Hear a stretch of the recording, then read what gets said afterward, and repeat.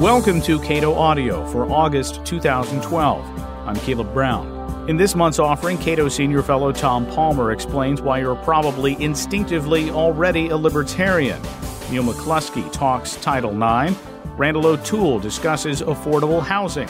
Scholar Dirk Vandewaal discusses Libya a year after U.S. intervention.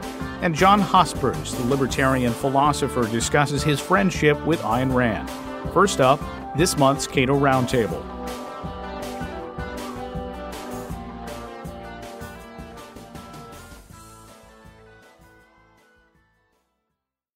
The Supreme Court recently rendered its Obamacare decision. The Affordable Care Act has been held, for the most part, to be constitutional by the Roberts Court. As has been pointed out before, it is, in some sense, splitting the baby. We're talking here with Ilya Shapiro, a senior fellow in constitutional studies at the Cato Institute, and Michael Tanner, a senior fellow at the Cato Institute, about this decision and about what its ramifications are for health care in the United States and about constitutional jurisprudence going forward. Gentlemen, welcome. Thank you. Pleasure to be with you again. So starting with you, Ilya, what is your take on this ruling, and as brief as you can be? Well, it was a baby-splitting decision. That is, Chief Justice Roberts, who was the pivotal vote here, as we now know, essentially did all he could to rule our way in favor of the challengers, the plaintiffs, against the law, while upholding it. So we got very good rulings on the Commerce Clause, the Necessary and Proper Clause, the Spending Clause, which was unexpected, although he upheld the individual mandate under the taxing power, although, as I'll go into briefly later, I think that's a ticket good for that train only. Getting to the individual mandate specifically, what did the court find? Well, first, the court accepted the challenger's characterization of what the government was doing as regulating inactivity. That is, you're sitting about doing nothing, and all of a sudden the government tells you to engage in commerce, to buy a health insurance policy. And the court said healthcare is not unique for constitutional purposes. We're all in lots of different markets by the government's definition if we're all always in the healthcare market from birth. And so that would allow no limiting principle. And so it underlined the status quo ante, what was in place after the last big Commerce Clause case, the medicinal marijuana, Raich versus Gonzalez in 2005. And the outermost limits of federal power under the Commerce Clause, therefore, is the ability to regulate local economic activity when that activity has, in the aggregate nationally, a substantial effect on interstate commerce. However, Roberts effectively rewrote the mandate into a tax. You now have a choice, this is his words, not mine, between buying health insurance and paying this tax. And the reason why this is an acceptable tax, it's because it doesn't coerce you.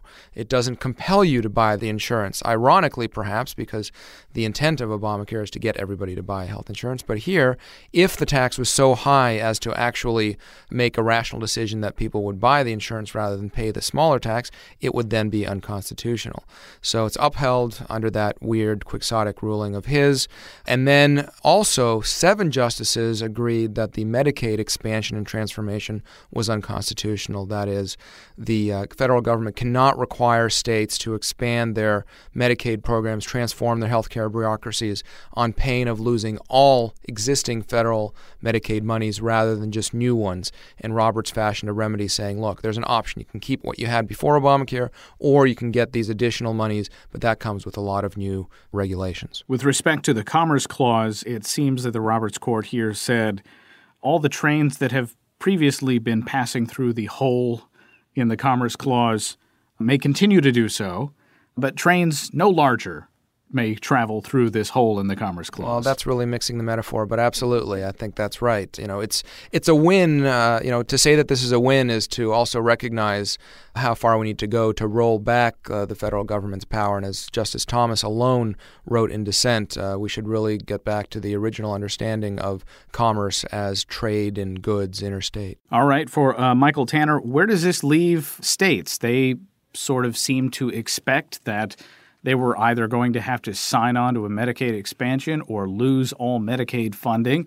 It seems to change the rules at least somewhat for states, whether or not they actually have to go along with the Medicaid expansion and, by virtue of that fact, spend a lot of new money. Well, that's right. It does open up the possibility that states could refuse to go along with the expansion of Medicaid.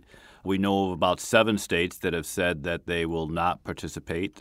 ranging from Florida to Wisconsin to Texas and South Carolina, have all said that they're not going to be part of this. And the reason is fairly simple. It's expensive. Even though the federal government would cover some of the cost of expanding Medicaid in the first few years, beginning around 2017, it starts to phase down that support, and ultimately state taxpayers would be on the hook for much of this money. We know it would cost states like Florida and Kansas as much as $20 billion, New York $53 billion, about $35 billion in New Jersey. This is all money that state taxpayers are going to have to pay. So it's not surprising that given a choice of whether they want to pay for all this money or have the federal government pay for it, states are saying, well, if you want to run a Medicaid program, you do it and you pay for it. Now, with respect specifically to states, we should mention what is known as the crowd-out effect, the idea that by extending a lot of additional government benefits, that people who currently have private health insurance will drop it and get on the dole. Well, that's right, particularly this expansion, which would primarily bring young, childless single men into the Medicaid pool. This is, first of all, a very high-cost, high-risk group. People who have a lot of drug addiction problems and health problems. But it's also a group that theoretically could be working and earning enough to pay for insurance themselves, and you're basically providing them with an alternative to that. So it certainly is costly if the states want to go down that road. Ilya Shapiro, so with regard to the individual mandate being found to be constitutional as a tax, but not as a use of the federal government's Commerce Clause authority, as you and I have discussed before, Roberts' writing on this subject seems to be mealy-mouthed and less than clear, and in any case, whatever we decide upon as what the coercive level of taxation might be, it's arbitrary. Right. Well, I think this backs up the theory that many people have, especially in light of the leaks that have come out of the Supreme Court in recent weeks, that this was a political or at least a non-legal, non-constitutional decision on his part. He wanted to ultimately — you can't fault him for changing his mind, but you can fault him for changing his mind for the wrong reasons. And it seems like he ultimately wanted to uphold the individual mandate and most of the rest of Obamacare without expanding the Commerce Clause and the Necessary and Proper Clause power that the government has. So in effect, although he in ringing terms endorses Cato's and the plaintiffs' ideas about the government not being able to regulate inactivity, and you can regulate or prohibit existing activity but not compel commerce in order to regulate it. Well, at the same time, apparently you can now tax inactivity in certain ways. And there's a lot of doctrinal problems with how he applied that. For one thing, we don't even know what kind of tax it is. It's a never-before-seen, it's not a duty, it's not an impost. He goes out of his way to say it's not a direct tax. So the only other constitutional tax left is an excise. Excises are taxes on transactions and activities and enjoyments of privileges. And without being cute, I don't know whether this is a tax on the privilege of not buying health insurance or something, but it's really hard to square, as a lawyer, this sort of opinion. With respect specifically to the Necessary and Proper Clause, does our understanding of that clause as a matter of constitutional law change at all with how this opinion was actually written? Yes, although the Commerce Clause was not brought back to its originalist perspective, it's just brought back to where it was before Obamacare. The Necessary and Proper Clause, there was a new interesting wrinkle added to the relative dearth of precedent in that he said, Chief Justice Roberts said, that even if necessary, this particular regulation is not proper.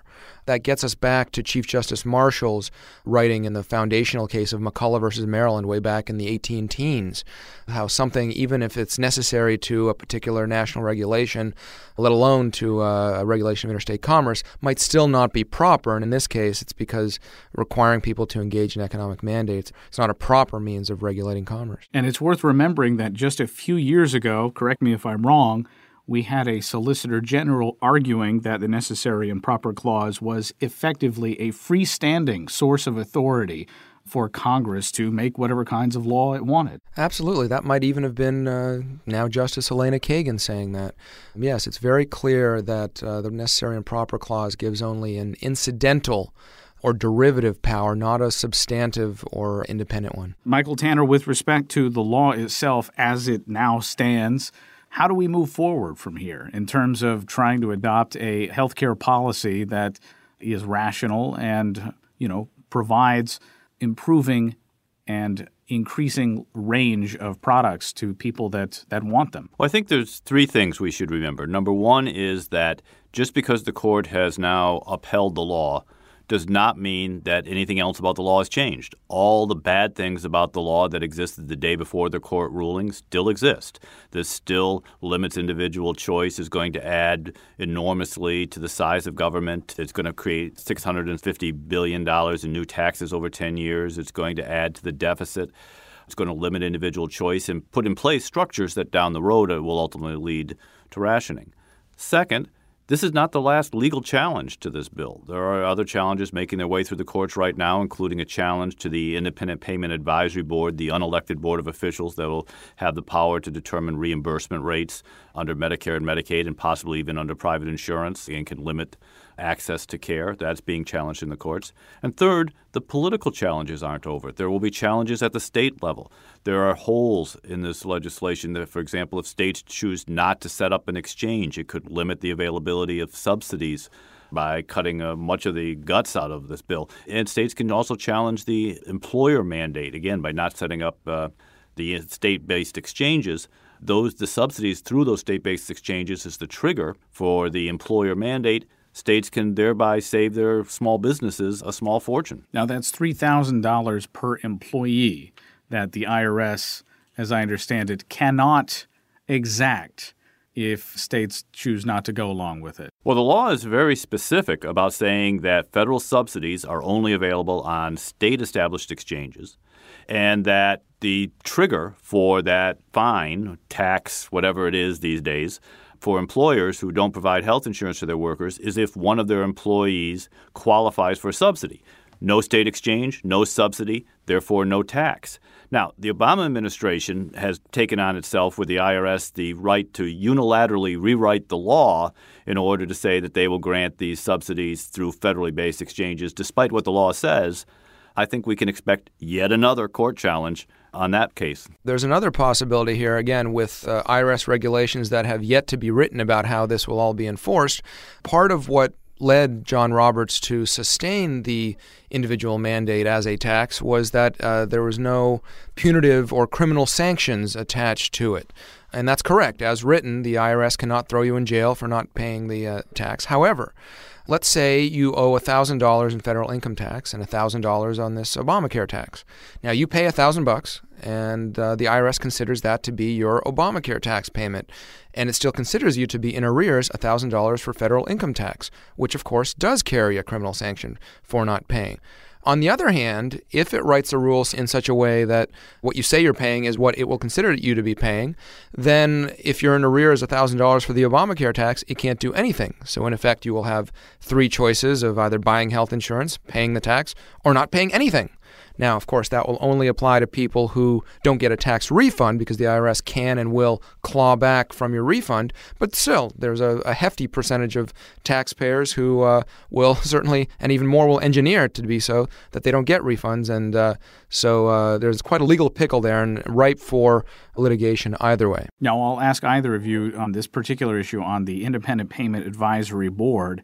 This, within the law, if you actually dig in and read what this group is capable of doing and the degree to which Congress is constrained from, arguably, making changes to how this board operates, it's fairly draconian. Is that right? Well, that's right. Despite assurances in the law where they have some boilerplate about how they can't do any rationing as a result of their decisions, and Congress gets approval, the actual language gives this board a great deal of authority in determining basically what medical procedures will and will not be paid for by the federal government or by private insurance. So it has enormous authority.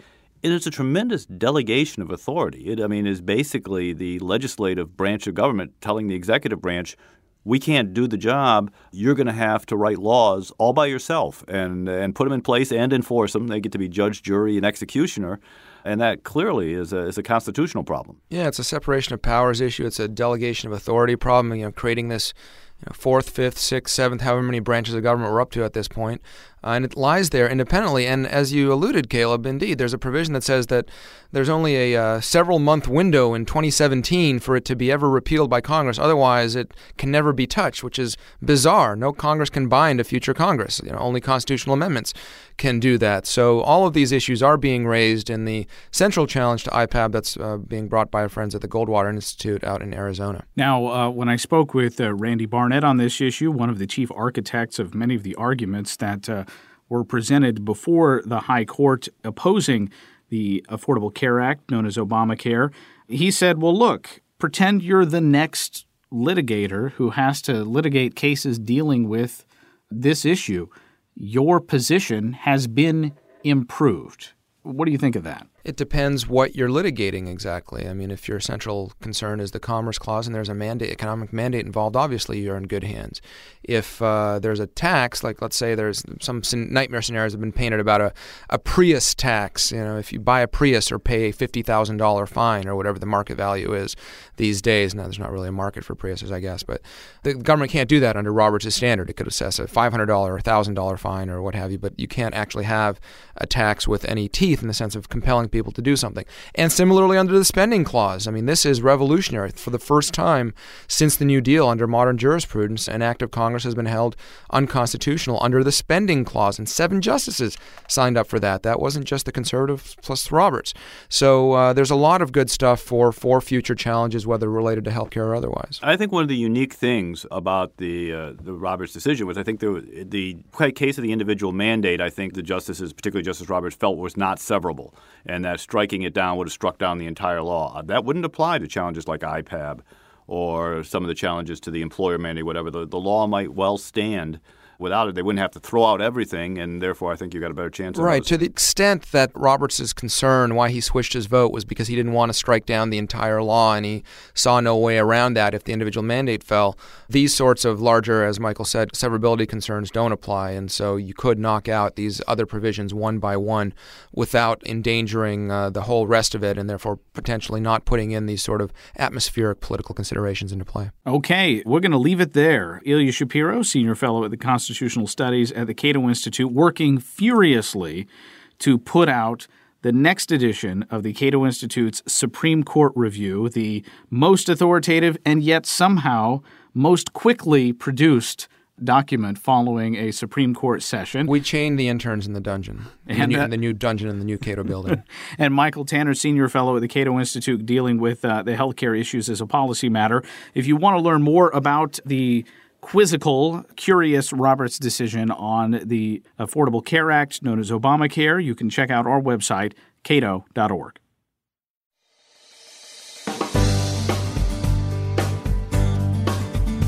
What you learned about liberty and how we should treat each other, you probably learned in kindergarten.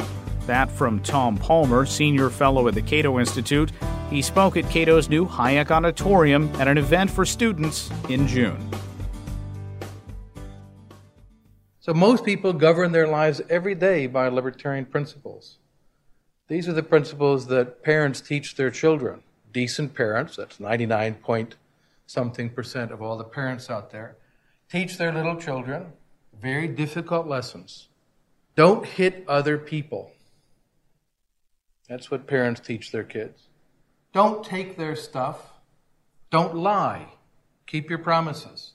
Those are pretty good principles to govern your lives. They are fundamentally libertarian principles.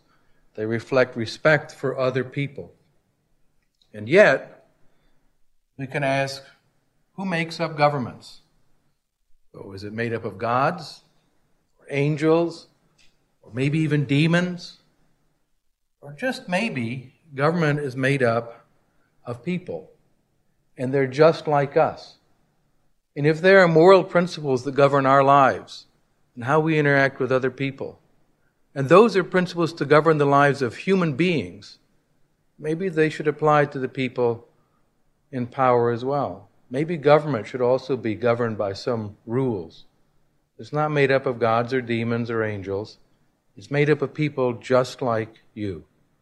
Why should there be any different principle for them as opposed to all the rest of us? So what I'm going to offer now is just a very, very quick tour of some libertarian ideas. as a case of applying morality and social science to politics, government, and society. I can't answer every problem. I can't solve every issue. I don't expect people to walk away saying, I understand libertarianism top to bottom right now. But this is just an attempt to introduce you to some basic themes.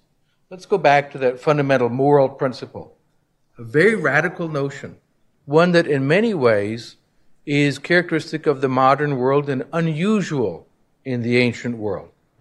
Now, some of you will be shocked by this idea, but I'll put it up in its starkest form. Other people don't belong to you. No one belongs to me. They may err.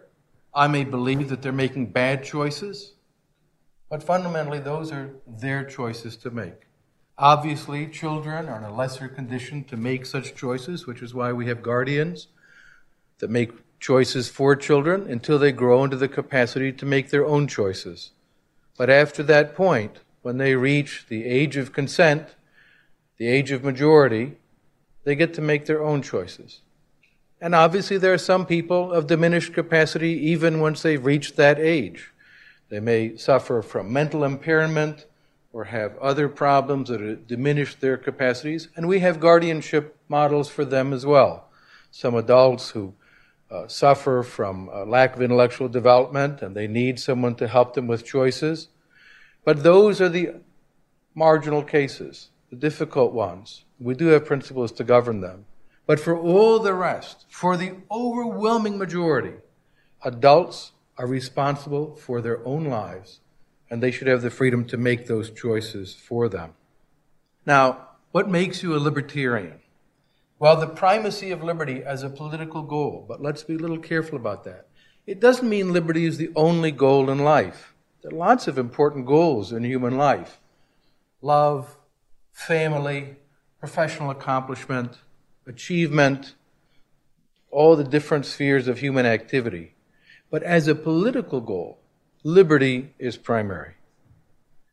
But not absolute in the sense that some people would like it to be. There's a presumption of liberty. That is to say, a fundamental libertarian principle. It is presumed that people should have the liberty to do what they want with what is theirs, unless there's a good reason to stop them.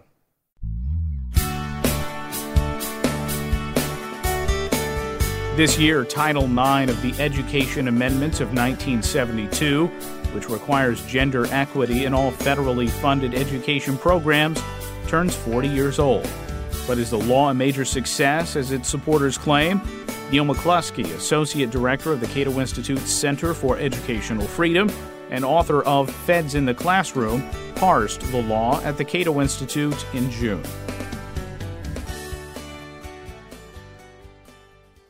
The first question that should be asked is whether in 1972 there was good evidence that Title IX was needed. Was there clear evidence of broad gender discrimination in federally funded education activities? And clearly there were disparities, and I think we've been over many of them. I'll just hit some very quickly. In 1972, women made up only 43% of college students, 7% of high school athletes, and 15% of college athletes, clearly underrepresented. On college faculties, women constituted less than 10% of full professors in psychology, life sciences, social sciences, and many other areas.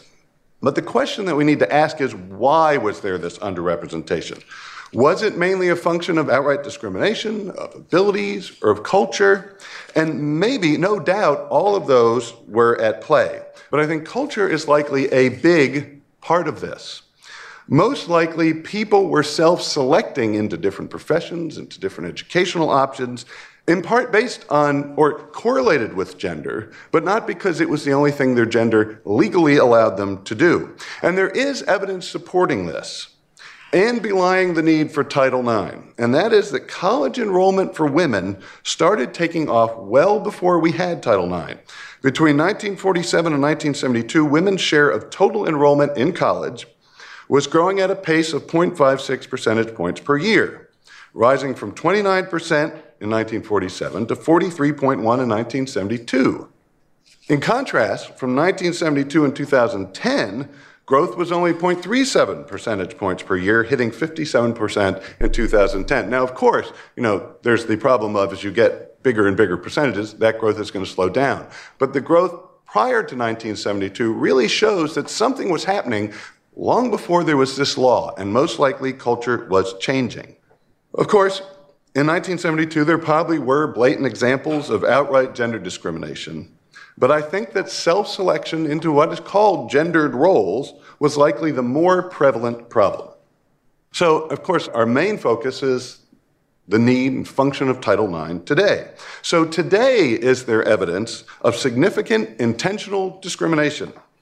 Again, we have disparities. Nobody's disagreeing with that, I don't think. So women still, for instance, make up less than half of the full professoriate in many fields, and in some, like engineering, are but a tiny fraction.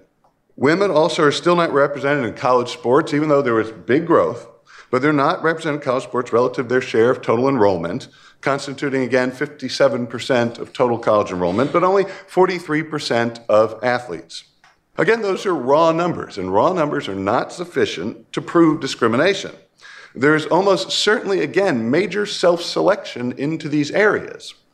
Indeed, as you read through a lot of the reports that have come out to coincide with the anniversary of Title IX, you find that most of these groups who are advocates will even say they will not argue that there's a great deal of outright discrimination, but instead unconscious sexism rooted in cultural assumptions. But unfortunately, much of this essentially you're guilty and don't even know it argument is based in, at best, unproven psychology. Most important, the idea of stereotype threat, which I mentioned a little bit earlier, and something called implicit association testing. So stereotype threat posits essentially that women, particularly it's used to see about mathematics performance. And they'll say that women don't do as well in some mathematics tests because essentially they get nervous taking them and hence do poorly. And the reason they're nervous is there's an assumption that women do less well, and you get nervous because you really want to prove that wrong. But the nervousness causes you not to do as well. But this has not really been borne out in the experiments that are used to try and prove it. So basically, what happens are you give a test, usually with men and women, and the first iteration, or one group gets a test that starts with a statement that says women don't do as well on this test as men do.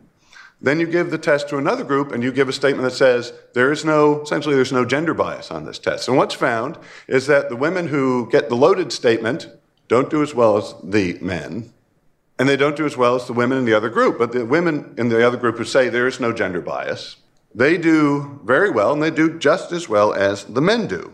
But what that actually suggests is that stereotype threat is not a real-world problem, unless most tests are prefaced with a gender biasing statement.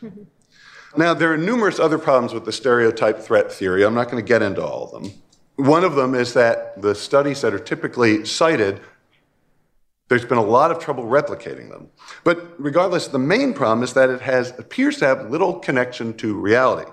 The same holds true for implicit association testing. Now, you might have taken an IAT test. You can do it online. When you go home, give it a try. It's a fun activity for the whole family. And if you've done that, you know what kind of a strange test it is. You're basically asked to associate words on a computer screen as fast as possible. And the categories will shift throughout the test in different iterations. And then if you wrongly associate terms when female is under science, and then they throw up terms you're supposed to put either with science and female or male and liberal arts, then you're essentially identified as having some sort of implicit sexist bias. You basically rack up a lot of wrong answers.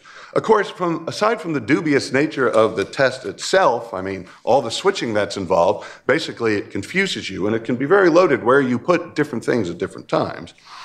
But even if that is accurately assessing unconscious biases, even if our unconscious selves are a bit sexist, rarely does this translate into how we would do hiring or promotion. Nobody that I know of makes a hiring or promotion decision within a millisecond of being confronted with something.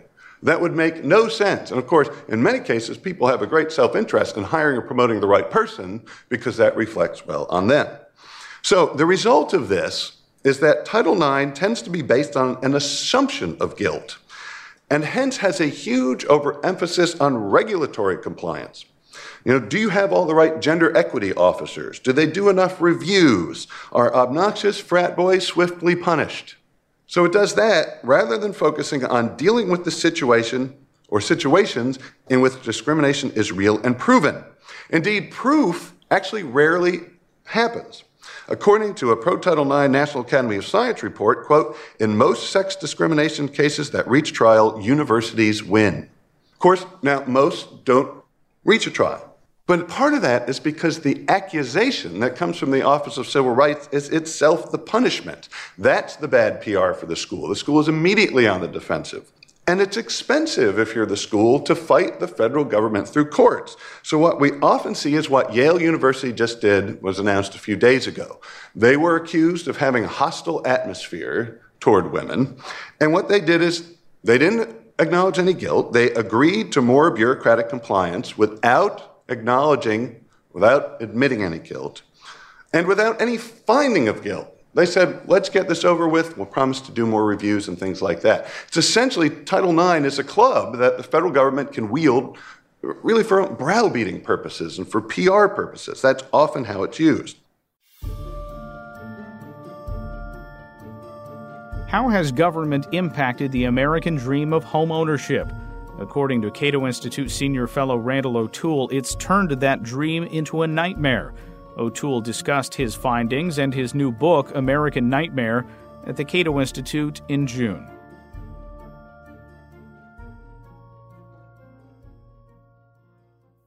Many people are surprised to learn that in the late 19th century urban America, homeownership rates among the working class were much higher than among the middle class. And so homeownership rates in this neighborhood, working class Chicago, might have been as high as 30 or 35%, whereas in this middle class neighborhood of Chicago, they were probably under 10%. So again, it's not an income-related thing. It's related to something else much different. By 1969, across the country, home ownership rates had settled down to be about the same in most places, around 60 to 65%. And the price of a home, the median price of a home in cities across the country was almost everywhere about twice the median family income. So whatever the income was, it was twice as much, which meant that in Los Angeles or San Francisco, which had higher incomes than Charlotte and Houston, housing was more expensive, but it was probably bigger homes, more luxurious homes. Generally, though, the 2-to-1 ratio of home prices to incomes held across the country. By 2006, this was no longer true. In many parts of the country, home prices were 4, 5, 6, 7, in a few places even 10 times median family incomes. Housing had become unaffordable. When housing is twice median family income, you can spend 25% of your income on a mortgage and pay it off in 10 years.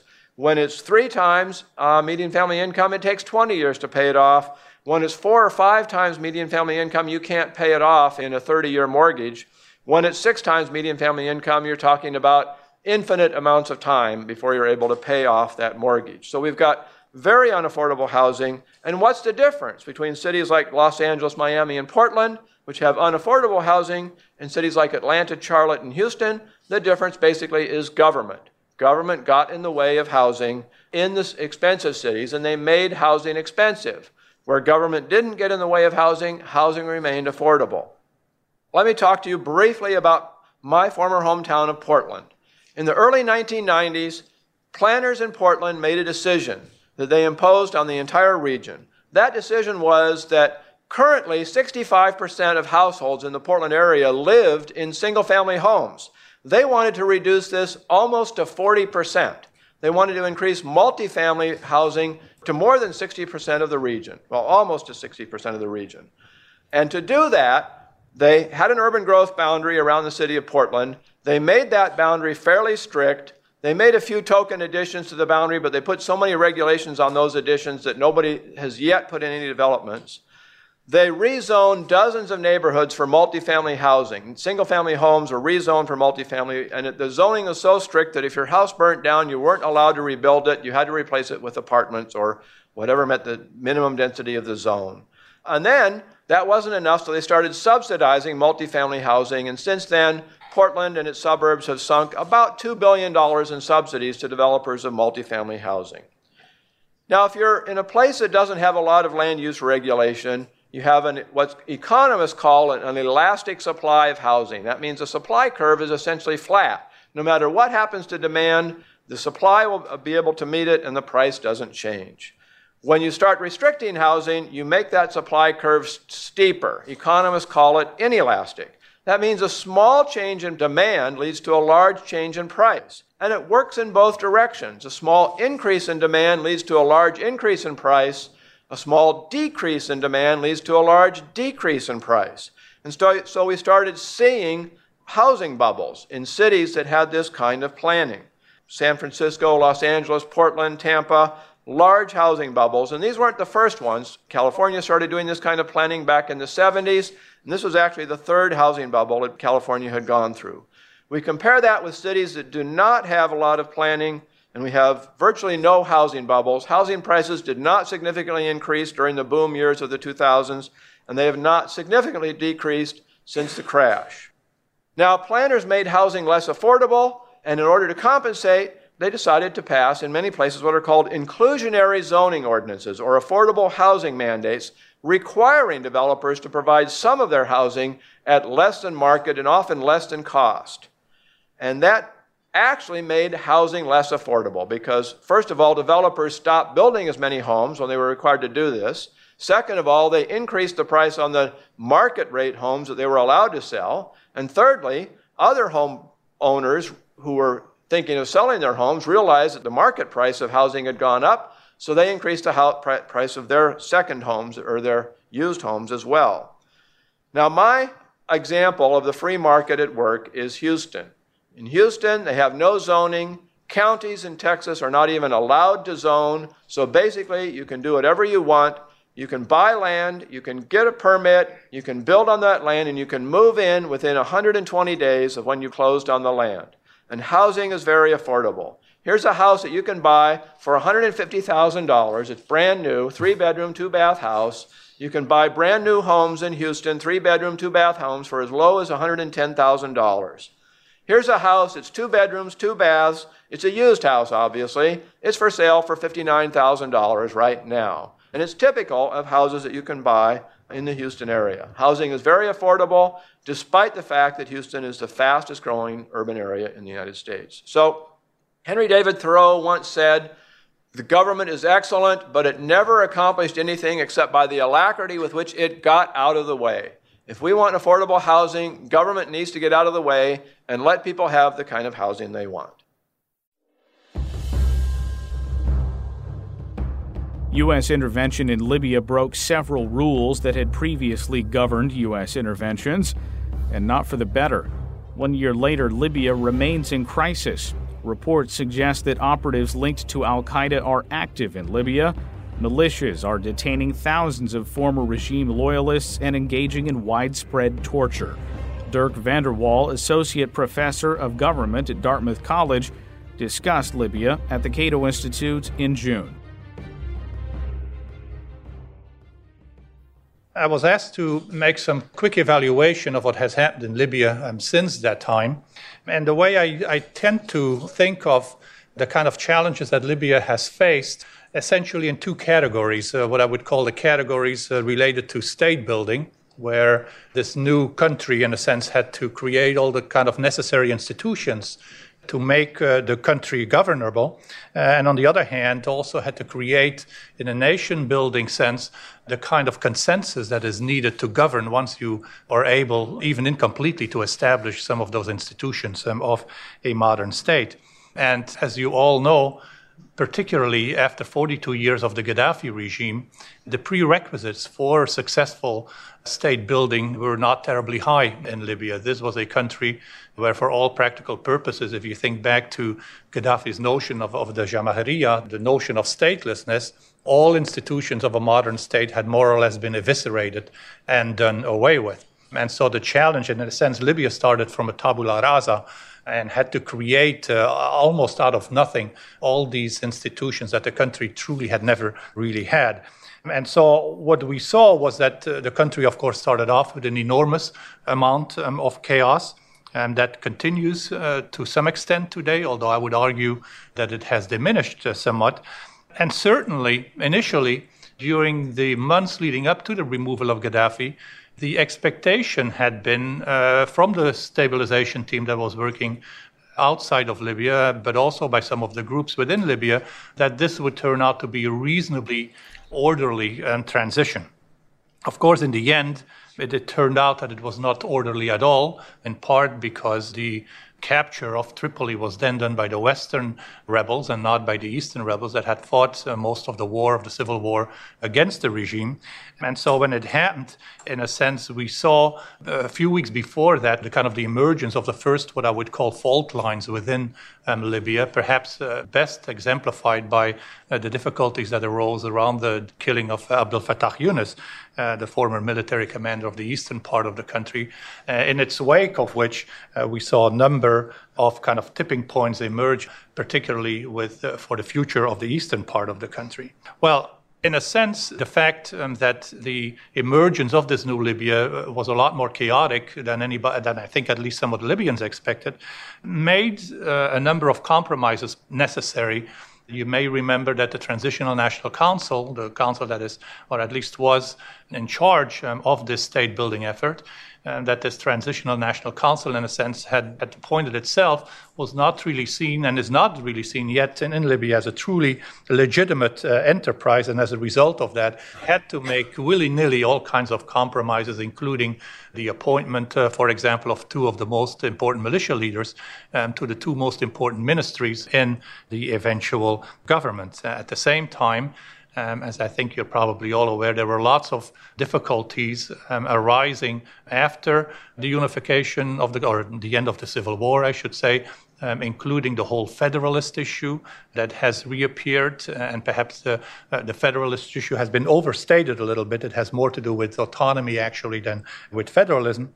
But certainly another set of difficulties has been the fact that if you think back to the Gaddafi regime, one of the ways that that regime was capable of staying in power for 42 years had been a very careful but deliberate use of a kind of divide and rule policy, and that had very strategically used the country's financial resources to keep different groups, different individuals in line. And one of the difficulties, of course, and as I point out, one of the remaining difficulties in Libya is the fact that these issues around the use of patronage, the issues in terms of transparency around the use of the country's revenues has still not been settled adequately, at least not the way I would think of it. How well has Libya done, let's say 16, 17 months after the civil war started in the country? First of all, I think it's very hard to ignore by anybody who even casually reads the newspapers that there remains an enormous amount of chaos in the country. Almost on an everyday basis, you hear incidents of some of the militias taking law into their own hands. A couple of my colleagues will undoubtedly point out there are still enormous human rights violations, lots of torture still taking place. And perhaps the most or if there's one example that kind of stood out as the inability of the government yet to control some militias, it was the takeover of the 4th of June a few weeks ago of the airport in Tripoli. But on the other hand, you may also remember that that incident was settled within hours, that it was settled by forces of the Interior Ministry, and that in a sense there was some traction there to those forces of the Interior Ministry that was also starting to take place. So the second problem, I think, remains 16, 17 months after this conflict started, that the Transitional National Council, and undoubtedly the government that will be elected eventually, that the capacity of that government still is largely overwhelmed by the kind of challenges and the number of challenges that it faces. And this is undoubtedly something that will continue, not only the military aspect of it, the monopoly of violence, but many, many technical questions in terms of state building that the authorities simply are not capable of addressing yet. On the other hand, of course, we do have the prospect of elections. Not just the prospect, the actual elections will take place on the 7th of July. And kind of indicative, I think, of how Libyans have taken an interest in their own country. And the number of people that have actually registered for these elections is 80% of the electorate. So a very positive development, undoubtedly helped by the expert help of UNSMIL, the United Nations Special Mission in Libya over the last few months. What is also surprising, and indeed I think augurs relatively well for the country, is that the original roadmap that was written out by what became the TNC during the Civil War is still largely in place. And that is a roadmap that sees the elections then followed by the eventual writing of a constitution, and that will spell out the rules of the game, so to speak, for Libya to come.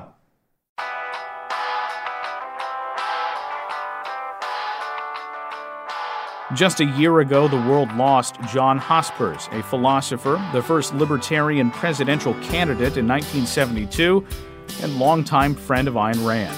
In this 1996 clip from Cato's new website, libertarianism.org, Hospers discussed his friendship with Ayn Rand at an event held by the International Society of Individual Liberty.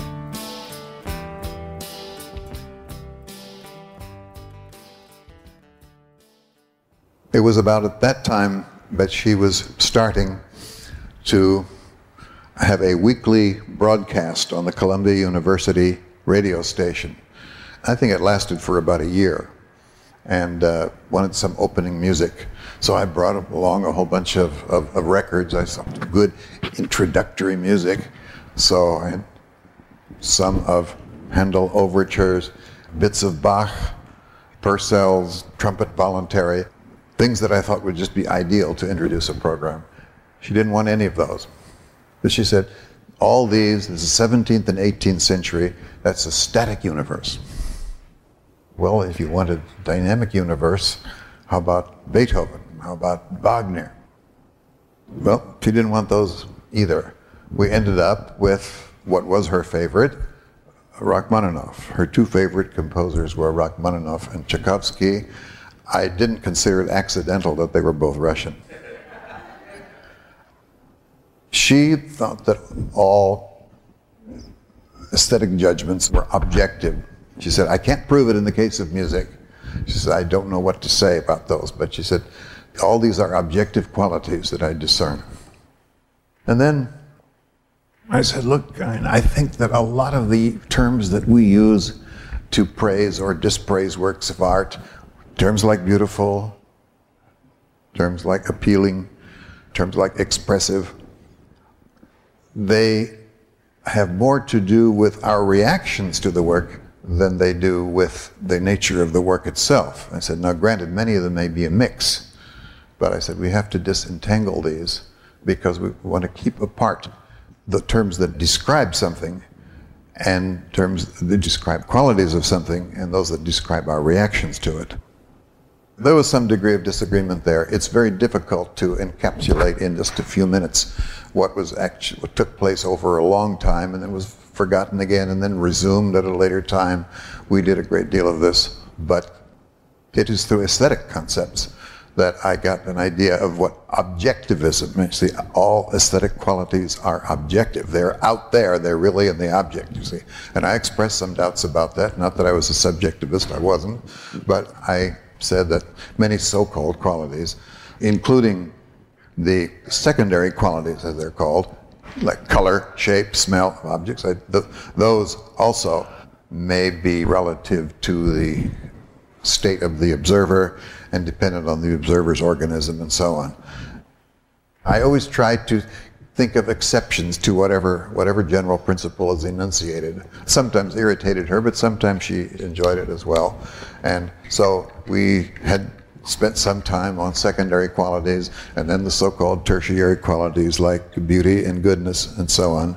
But in general, her position is they're all really out there. Could we but know it? The difficulty is in our appreciation. And I didn't necessarily agree with that, but we would go from one subject to another in a friendly way. I think her ideal art was always heroic and like Atlas. And I think I was much more tolerant of a lot of things in art that she was intolerant of. I liked Picasso, she didn't. I liked James Joyce. She had no patience with James Joyce at all. And there were occasional arguments about this, friendly arguments. I would sometimes take her to concerts and ballet, modern dance. She didn't always like it, but we had a great time there, and there just isn't time to discuss everything that I could say about those wonderful evenings that we spent in restaurants, concert halls, and so on. Then we'd go to her place and talk until usually till 4 o'clock in the morning, and very often we're still talking at 8 in the morning, and she'd make me breakfast and I'd go off to class. And that happened many times over a period of several years. It's difficult to give a brief impression of these. I think I was somewhat more pessimistic in my view of the universe than she was. I mentioned once, for instance, the status of animals. I said, which animal would want to come into this world knowing that they'd only be prey for other animals, none of them living to old age, all of them, say, dying from hunger, disease, and so on and so on. She didn't exactly deny that, but she thought I was emphasizing the wrong thing. And in fact, although I was pessimistic about that, I told her, look, I'm just trying to take a realistic view of things. I'm not personally depressed. I feel life is wonderful, but I'm just trying to see the universe as it is. And curiously, when I expressed some reservations about the profession I was in, of teaching, and that I would have a class and I'd try to clarify their concepts, and I'd work hard on the students, and then the term or the year would be over, and just as they were starting to get somewhere, then you'd have a whole bunch of new ones the next term, and then full of the same mistakes as the previous ones, and then it would all start over again. And I said, this is becoming monotonously repetitive. She said, no. She said, you are in the most influential profession in the world. You may not know it, but you are. It's ideas. It's ideas, not physical things, that mold the world. And she said, it's when bad ideas replace good ones, that's when we have the kind of world that we have now. I never forgot that. It sort of gave me renewed inspiration to go ahead with my profession. And I never, since then, reached the doldrums in my feeling about the profession that I did at the time, that I was in at the time that I met her. Well, we disagreed a lot about contemporary philosophy. She hadn't read a lot in contemporary philosophy, especially Anglo-American. And it was difficult to convey a brief impression of that because so much of this involves multiple meanings of words and things that she didn't really have much patience with. And I thought that this was the important and essential avenue for getting to that. She thought, apparently, that most modern philosophers, by modern, she meant 20th century, that most modern philosophers were skeptics about the existence of a physical world. And I said, well, they take the physical world to be a hypothesis which is highly confirmed, if not totally validated. I said, but none of them deny it. She thought that it would be unusual to find a philosopher who took the existence of the physical world as axiomatic and did not require any argumentation. And I showed her the long article of one of my favorite contemporary philosophers, Norman Malcolm of Cornell. I still remember the article, and I typed up the argument of the article for her called Knowledge and Verification. And the conclusion was that knowledge of certain things about the physical world around us is not just probable, but certain. And she said, let's get him over here and talk with him, because this would be the exception in contemporary philosophy. I said, no, that's not the exception. The modern philosophers are not what you apparently think they are. They may put on a skeptical guise, and they may say a lot of things that are skeptical about perception, skeptical about science, skeptical about religion. You can be skeptical about all sorts of things. But she was always suspicious of that, thought that I was presenting contemporary philosophy in all too rosy hue in order to promote it to her. And to the end, she had very little patience with it. I might have come through to her on a few things, but our backgrounds were dissimilar. I didn't really fully understand what hers was until I read Chris Ybarra's book on Ayn Rand, which came out last year, about her education in Petersburg and so on. That's a long, long story, which I can't go into here. But we had lots of friendly disagreements, some of them not so friendly. I always tried to be easygoing, friendly, but I could see the signs of impatience and sometimes anger rising. And there's always a reason for the anger. For instance, I remember that one night I quoted her quite casually Anatole France's statement, "The rich have the same right as the poor to sleep under bridges." And that really set her off. She was apoplectic with anger. And I didn't understand that at the time. I subsequently saw that she saw so much in that to refute it, to talk about property rights and how if there were sufficient attention to property rights, the things that were described in this about the poor sleeping under bridges would not occur. I mean, that was a long, long story, and I wasn't yet all that into free enterprise economics and so on, but we went into that quite a bit later. When she had these bouts of anger, I could always detect that there was something very profound behind it, and I didn't always realize what that was. So I tried to keep an even keel and just tried to learn from her, and I did learn a great deal from her, even as I tried to teach her some things about contemporary philosophy that she really didn't know, or some things I thought it was misrepresented to her, and I tried to give it a fair appraisal. There are lots of, and I don't have time to go into those, I'll go into one or two very briefly. We discussed, for example, causality. And I casually threw out the suggestion to her once upon a time. If A occurs and then B occurs and then that happens again, A, B, A, B, A, B, then we have some title to say that A caused B.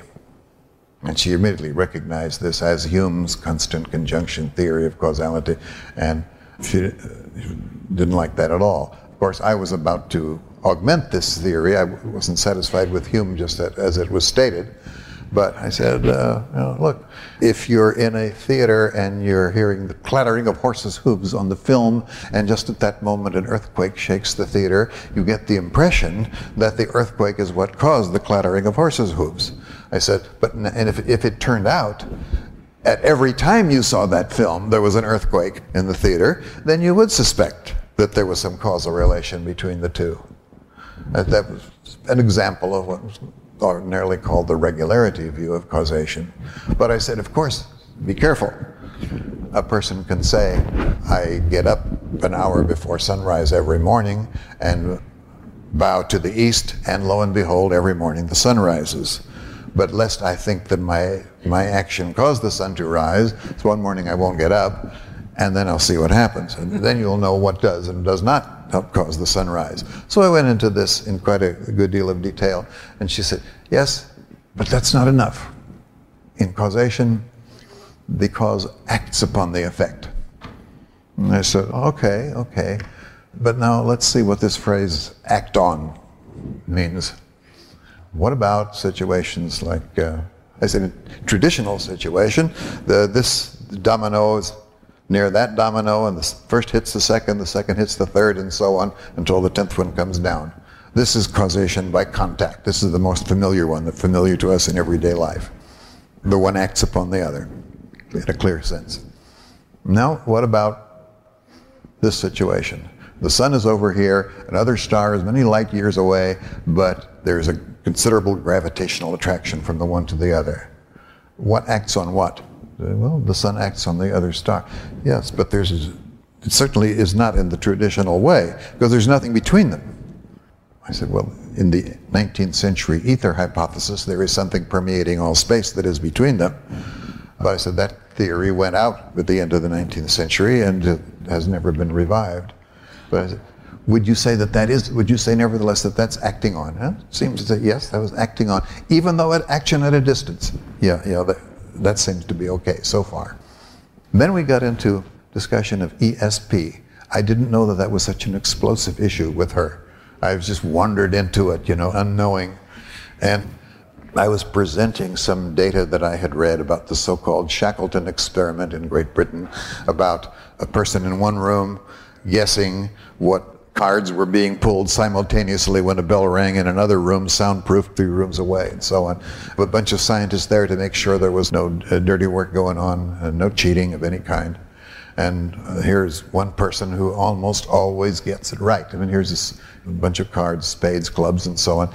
And suppose that when clubs is being drawn over here, the guy over 3 rooms away always guesses correctly what it is.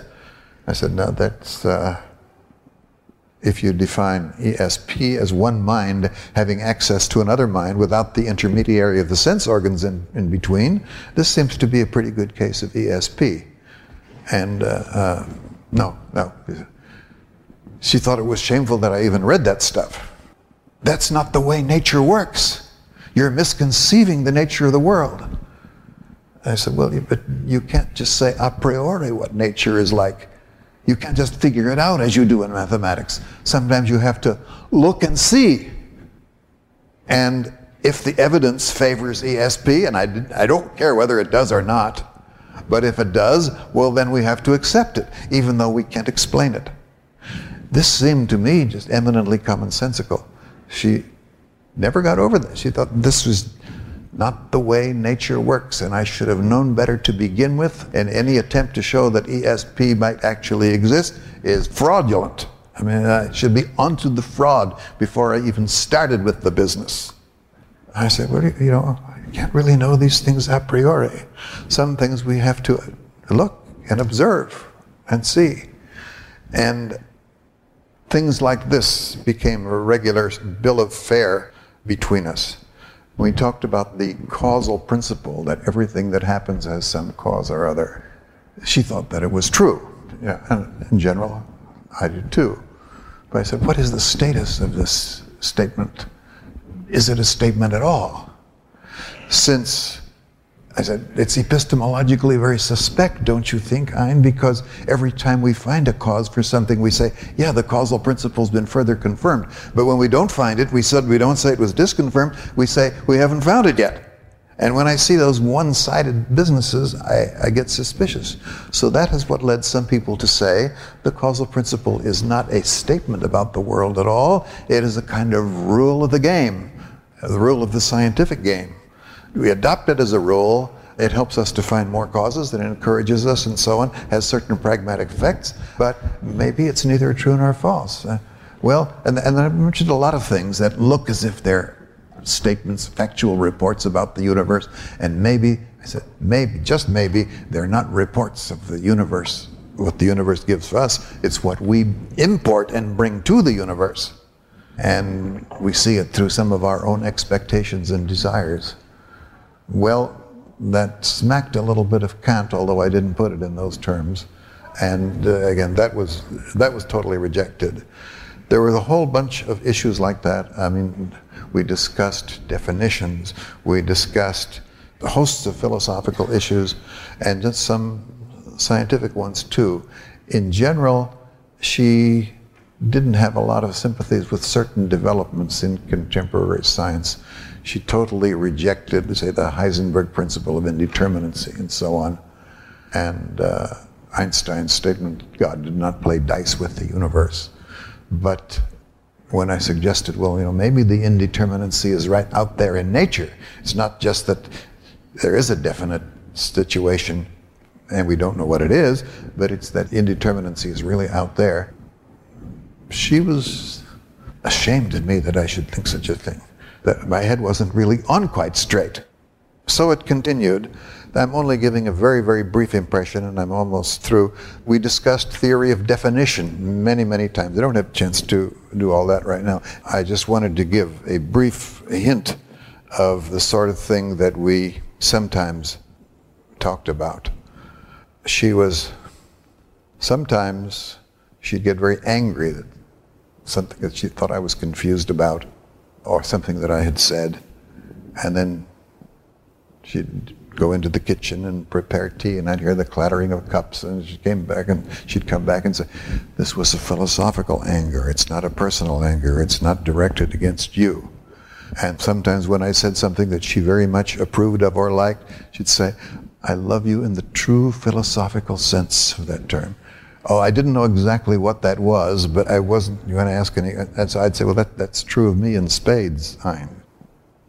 Well, 30 years have elapsed, and I still miss her tremendously. I think of her on all kinds of occasions. Barbara and I were discussing this the other day. She was saying that when the Berlin Wall came down, she was thinking of Ayn, and I was too. And the same now today, that her books are available in Russian in her own native Leningrad. It's unfair that she didn't live to see that. That would have been tremendous.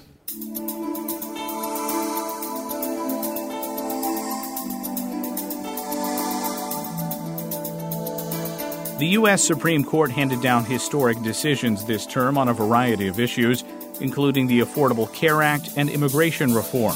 Join us on September 18th for an in-depth analysis of these decisions at the Cato Institute's 11th Annual Constitution Day, with a keynote address by the Honorable Paul Clement, former Solicitor General of the United States. For a full schedule and to register for this event, please visit cato.org/Constitution Day. That will do it for this edition of Cato Audio. I'm Caleb Brown. Talk to you again next month.